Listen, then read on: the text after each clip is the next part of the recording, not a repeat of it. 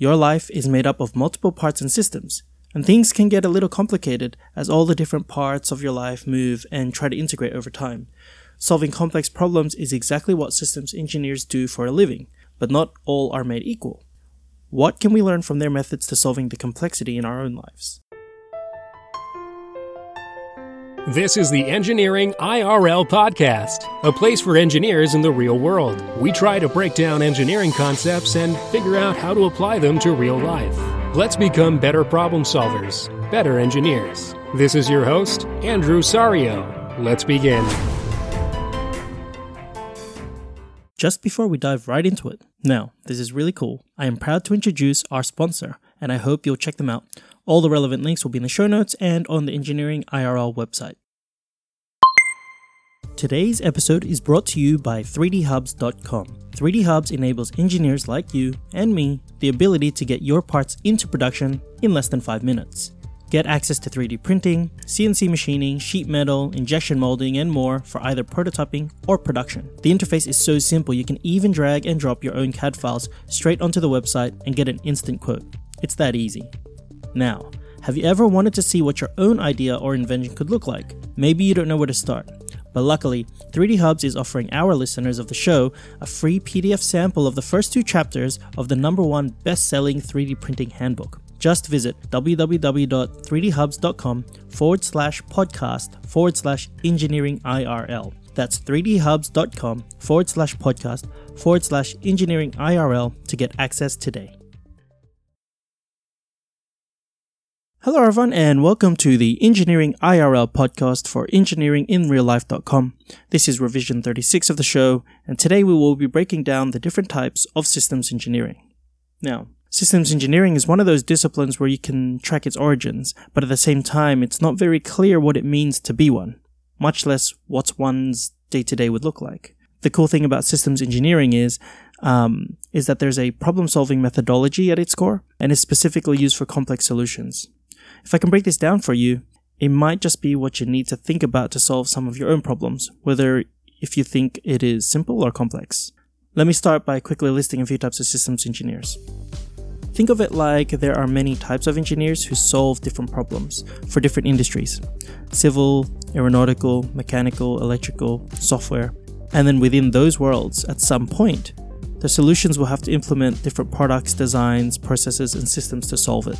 It's this interface, multiple moving parts type scenario where systems engineering actually comes into play. So back to some of the types. I'll just list them. Biological systems engineer, computer systems engineer, control systems engineer, IT systems engineer, software systems engineer, which extends to site reliability engineering, space systems engineer, enterprise systems engineer, embedded systems engineer, safety systems engineer, security systems engineer, weapon systems engineer. Not bad. The list goes on, and a lot of them sound intriguing and interesting. So the question becomes, what's the difference between these different types? And then, are there similarities? And can they move across these fields? So the use of the word systems isn't just coincidental in that it's a generic term for systems of each of the branches of engineering. It's quite literally an interdisciplinary field, by definition. It's in the name. You can't actually do the job and just focus in on one technology. The whole point is like a holistic view, like a bird's eye view. Mix that with the ability to have a microscopic view on any of the given technologies, and the idea is to be able to switch between these two views and make sure everything will align. This is why the generic systems engineer doesn't really do anything on its own, per se. It needs to be embedded within another discipline of engineering, and more often than not, multiple disciplines. So if you go to a job site, you can see many jobs for systems engineers, like Seek.com or something like that. But when you look at the education side, there's not as much that is offered outside of the context of a traditional engineering discipline. Don't get me wrong, they are there, you can study them, you can study systems engineering, but there's 2 lenses to look at this. So the first is a system-centric lens. So think of this as studying systems engineering itself, the related skills, the methods.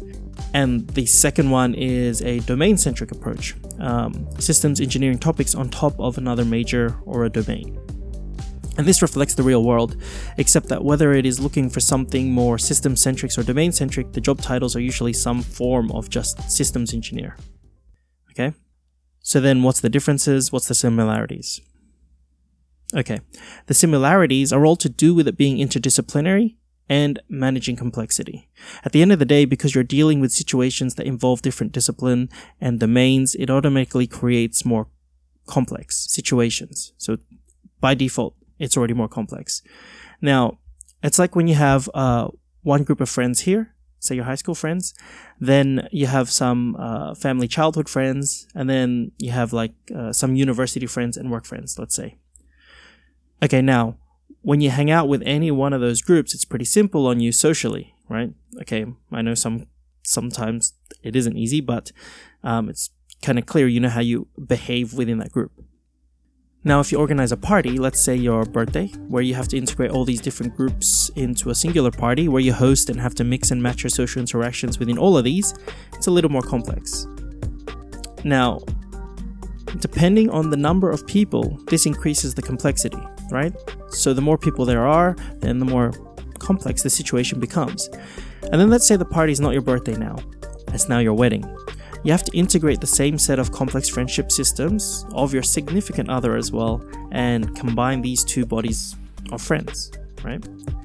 So you see where I'm going with this. You interacting within any one of these individual groups is relatively simple, whilst integrating the multiple groups together makes it a little more complex. Now, if you were to think about making a helicopter work, one that you would be confident enough that a human could sit inside, be lifted hundreds of meters into the air and not be dropped to their death, this would require a combination of parts, systems, technologies, science, and humans to do, let alone deadlines, budgets, but you get the idea.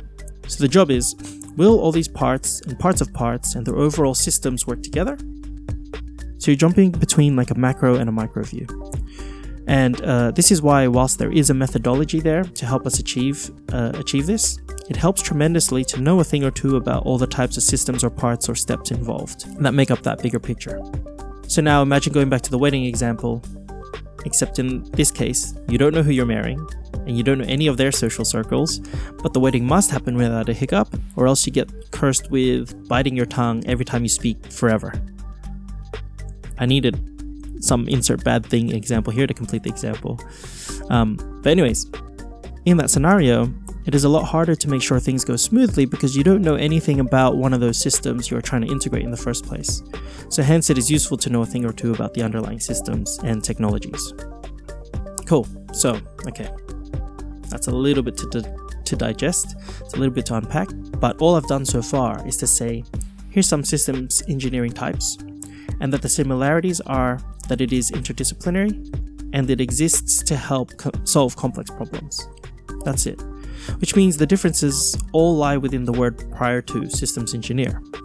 So weapons systems engineer, embedded systems engineer, control systems generally give you the domain and the technologies in the name itself. And then one more distinction depends on the industry and the company. So it's kind of like a matrix of sorts, depending, this will dictate where on that spectrum your day-to-day would look like. So it varies from creative thinking, very high-level design, to critical thinking and detailed-oriented assessments, from heavy office work to boots-on-the-ground field work, from project management, communication focus to a very technical, concise articulation. Big range. Now, onto how it might actually solve these problems. Well, there's definitely an overarching methodology, but depending on what type of engineering, as I said, will mean where along that methodology you might spend most of your time on. With that being said, let's take a quick look into a high-level methodology. And, it'll vary, of course, but this can be broken down into 4 main stages. Number 1 is a task definition. This is an informative definition. Number 2 is conceptual stage, cardinal definition. Number 3 is design stage, formative definition. And number 4 is an implementation stage, manufacturing definition. In some cases, that same kind of breakdown might look like this. 1 is analysis, 2 is design, 3 is build, 4 is install and commission. So these 2 scenarios may be dissected or categorized differently. But the other reason why I bring these 2 up is one is kind of product focused and the other is more service focused, or system integration focused. So the former getting you to a point of making a product, and the latter is more focused on integrating a system. So So I'll break it down a little more, okay? In the earlier stages, the whole idea is to try and define the problem, roughly in the beginning. So task definition and analysis both are looking at the requirements, the problem statement, the goal of the project, all that stuff, clarifying what should be included in the scope in the first place, who is responsible for different parts of the picture. So step 1, define your problem, okay? The next stages come to starting to conceptualize a design, potential solution options, and what that might look like for all parties involved. So you're looking at your scope, and then we'll have that placed within context of other things that are related but are out of scope. And that kind of shows where they interface and where the lines are. For example, your solution might propose a computer or a PLC to be installed. Within scope might be a power supply, but the source of that power, the electricity, might be out of scope. You would still show this connection exists, but might show a line that says this part of the equation belongs to us, so I'll provide the physical computer, the cable of the power supply, and I'll plug it into the wall somewhere. And that part behind that wall, or behind that port connecting to the electricity, belongs to a third party. You start with a conceptual high-level design and ideas, and you progress to a more detailed low-level design. This is no longer just saying this box will be used. You are now saying specifically this box will be used and port 2 of this device will be connected to port 3 of that device, specifying sizing, power, technology, protocol, IP ratings, the configuration, all the variables that could impact the overall design. Once that's done for all the individual parts, you go back to the more conceptual look, right? And then you see if all the parts would connect together, not just that they're compatible. You look at a sheet, they're compatible, yay. But also, are they still mapping back to the scope and requirements defined in the very first step? So that's a high-level conceptual design through to detailed design. Here you also have like schedules, milestones, resources, things like that. That'll start coming together. But you can't just think of the system coming together at a technical level. It's like having money for that wedding, but you haven't got a partner yet, or you haven't booked anything yet. So, the wedding's still not going to happen even though you've got that money, one part of the equation. So this can all get a bit confusing and actually be quite bland. But the key here is using models.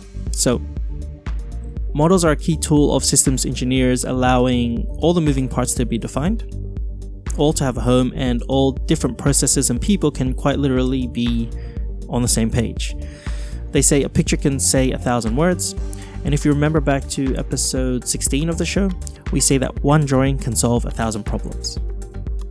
So just to touch on some of these tools, we have function flow block diagrams, data flow diagrams, use case diagrams, system architecture diagrams, model-based design diagrams, systems modeling language. There's more, but that's it. That's a good start.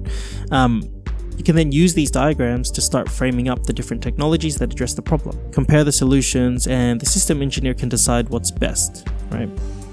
These drawings are super useful when iterating through design options and finally landing at a refined solution. Anyway, next you have a build stage, and this is where you put together the initial parts of the system, but in like a factory type setting. It's not going to solve the actual problem yet, but we're putting it together to test that after building it, it's of good quality and meets the requirements. And the implementation stage / the install and commissioning stage is really putting it to actually do the job. So both of these phases have many different tests to pass and get through, and typically they include benchmarks as defined in the design phases, factory acceptance testing, unit and integration testing, as well as site acceptance testing are the types you'll hear about in these phases. But essentially there are audits and checks at each stage. Think of these latter stages as the execution phase, the day of the wedding, and the days leading up to that are like setting everything up. Whew, okay. That's quite a bit to unpack, but you might have noticed I jogged through the later phases, and that's not because I got tired, but it's really because most people understand the execution phases, the going through the motions, that sort of thing. That's the action that commits to memory. So you know how to do that. You work well in this realm every day, in life, always. You can put this level of detail work in everything you do if you want it, but it wouldn't be feasible. But it does mean putting in a little effort in the pre-work would make a huge difference in making sure things will work. In a big complex situation, there is so much resources and investment involved that you really, really want it to work. And the best method we have for doing that is the systems engineering approach. You might pull off one event without spending much time on it? It's not likely though. But could you do it again? Like, what if the requirements slightly changed, or some variables all of a sudden didn't exist? It has to be repeatable, and it has to last more than one day. Most life expectancies of a complex system would be more like 10 to 20 years. Heck, look at Sony PlayStation. They're trying to design something that will last more than 7 years. That's the previous system. Look at a space system or a car. It's not designed for you to drive once per trip, right? So anyway, the point is, if you want to have sustained success, you need to spend more time on the planning, preparing, and designing than you spend on the executing. Now, don't get me wrong, you need both. Okay, so for the procrastinators out there that have been planning and haven't taken action, this does not apply. When you design but have no execution, that's even worse because you've invested all this time and you've taken no action.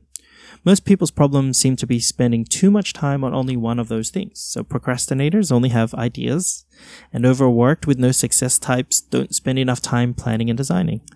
The ones that do both benefit from both designs, both parts being informed by the lessons learned from executing. Okay, and the execution improves because the designs were better. See what I mean? So, before I wrap things up here, let me drop in some top skills in addition to the technical problem-solving skills. These are skills anyone can improve upon for systems engineers. Number 1, communication skills. Number 2, ability to serve as a technical project manager. Number 3, width of knowledge and familiarity with all the technologies. If you want to solve problems, and more complex ones, you'd best believe you should improve in these things, systems engineer or not. Simon Ramo, who is considered by some a founder of modern systems engineering, said it best. Systems engineering is a branch of engineering which concentrates on the design and application of the whole as distinct from the parts, looking at a problem in its entirety, taking account of all the facets and all the variables, and linking the social to the technological, which is a nice way of putting it. Now, at the beginning of the episode, I did say breaking this all down for you might actually help you. So, one lesson is to ask the right question / scope properly in order to solve anything slightly complex. Using the Socratic method. Ask, ask, ask. Question your assumptions is the most important part.